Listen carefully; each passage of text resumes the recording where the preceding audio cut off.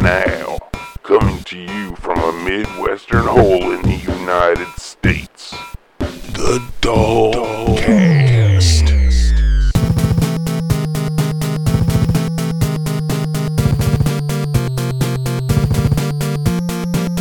Ladies and gentlemen, your host,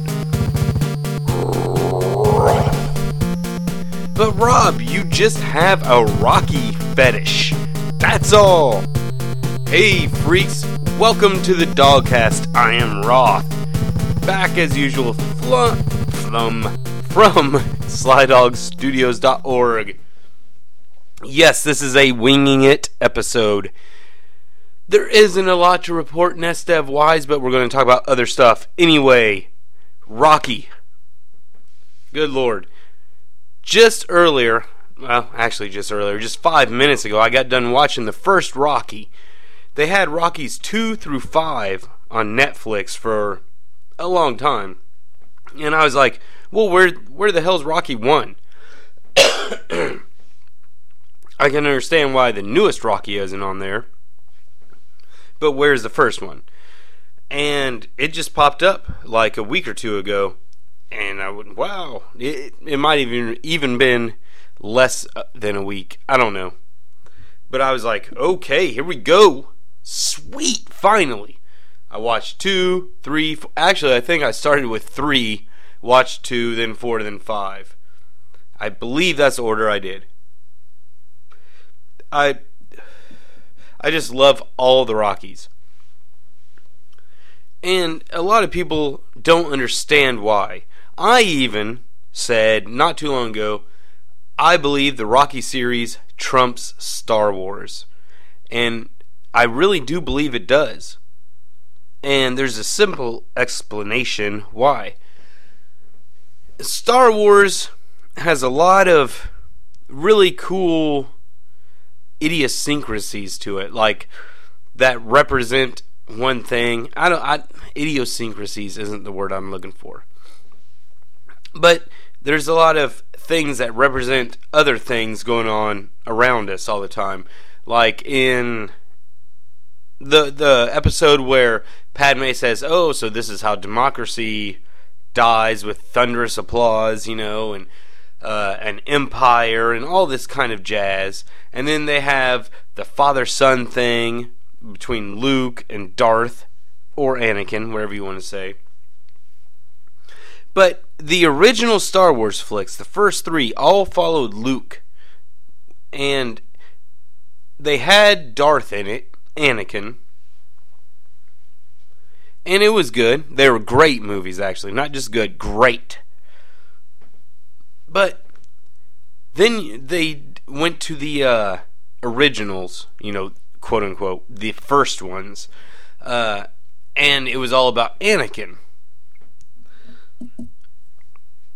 who eventually becomes Darth Vader. Oh, was that a spoiler? You knew that. Shut up. So, there's like a Skywalker line that is followed. And there are good stories in it.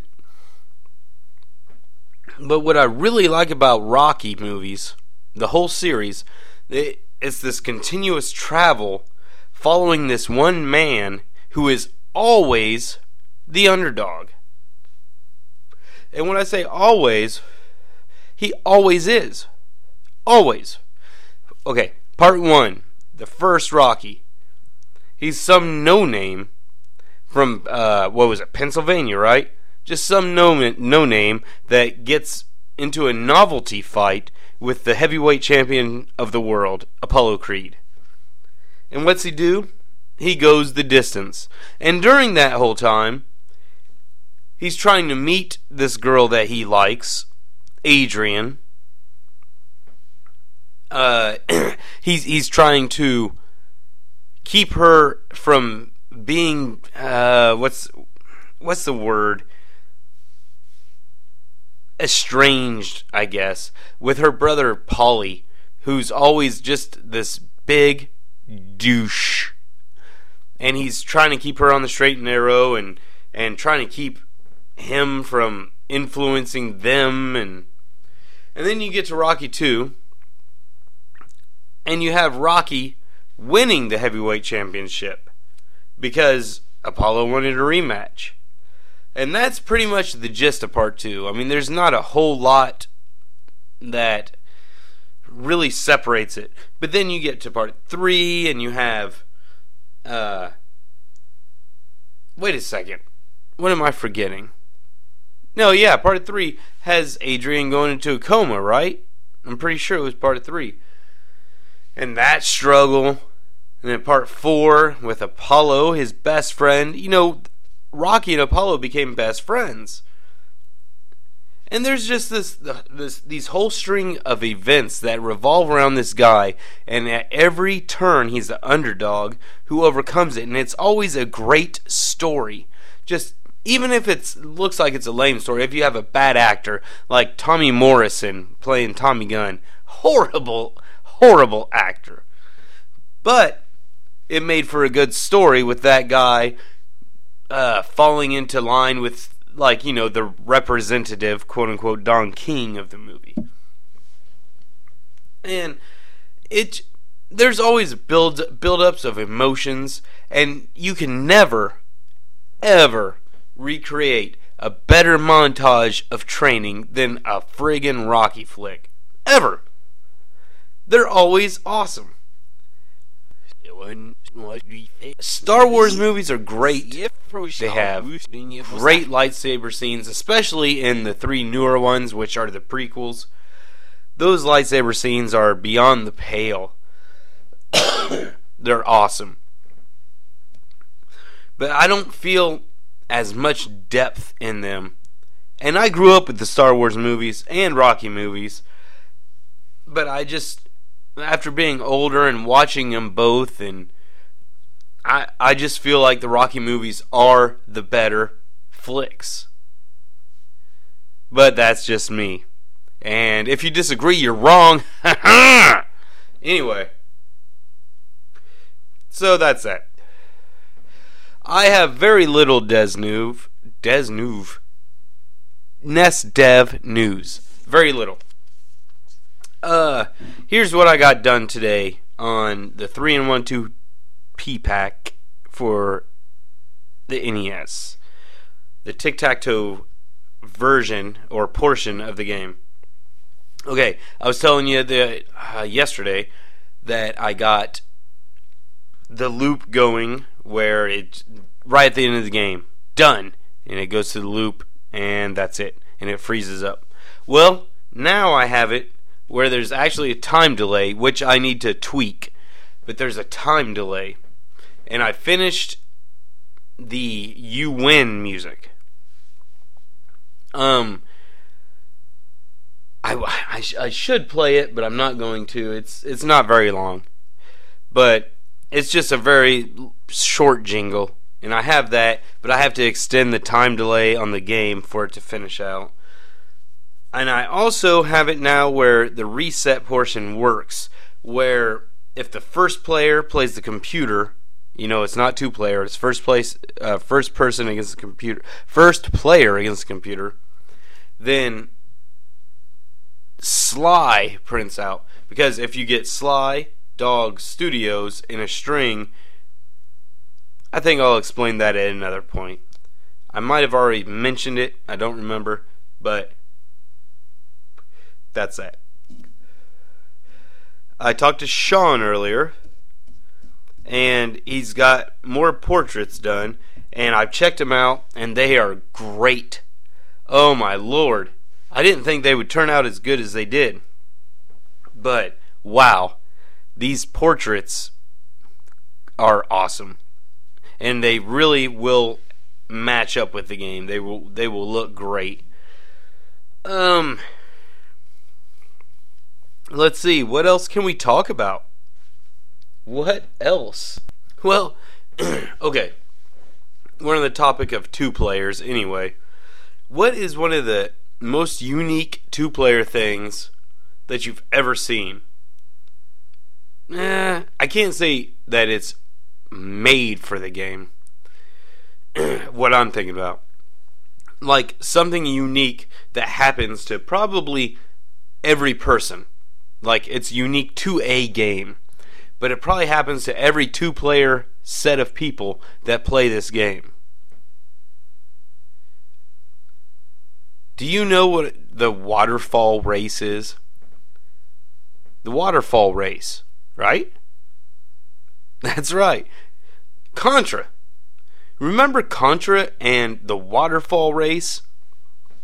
This is one of the most... I think it's probably just as popular as the Konami code itself. I have never met any other people that play NES that don't know what the hell the Waterfall race is. I've even got my son Jeremiah, like when we go to play level 3 on Contra, he'll go and he'll start gone. And right when he's gone and I hear him giggling, I'm like, oh shit, here he goes. He's trying to beat me. How many games really have something like that make you go, I know it's like it's almost a fourth wall barrier that gets broken, but it's not exactly.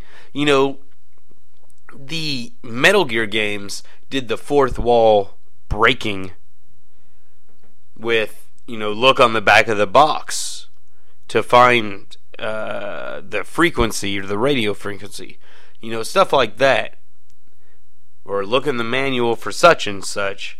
But there's not many games that have something where people all over the world just know exactly what's going on when it happens. I think the Waterfall race is one of the more unique ones. I can't think of anything else offhand. I mean, there's only like a handful of people around me that know about the Karnov's second controller death thing. But the Waterfall race on Contra, I think that's everyone's thing. And you'll even see some people be like, truce? Like right before it starts. No, come on, truce, let's just play this. And then people be like, okay.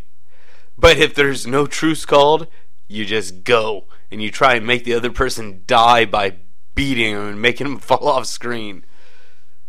That's really awesome. Unique stuff.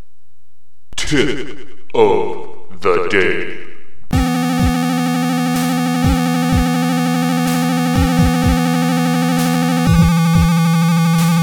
Once you get a secondary item on Castlevania, press up plus B to utilize it. It can help you.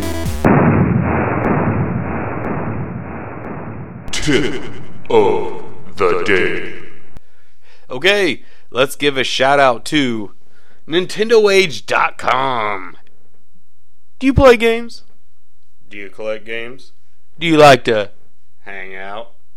Oh yeah, go to NintendoAge.com. You can do all of those things when you register for free. Take place on the forum as yourself.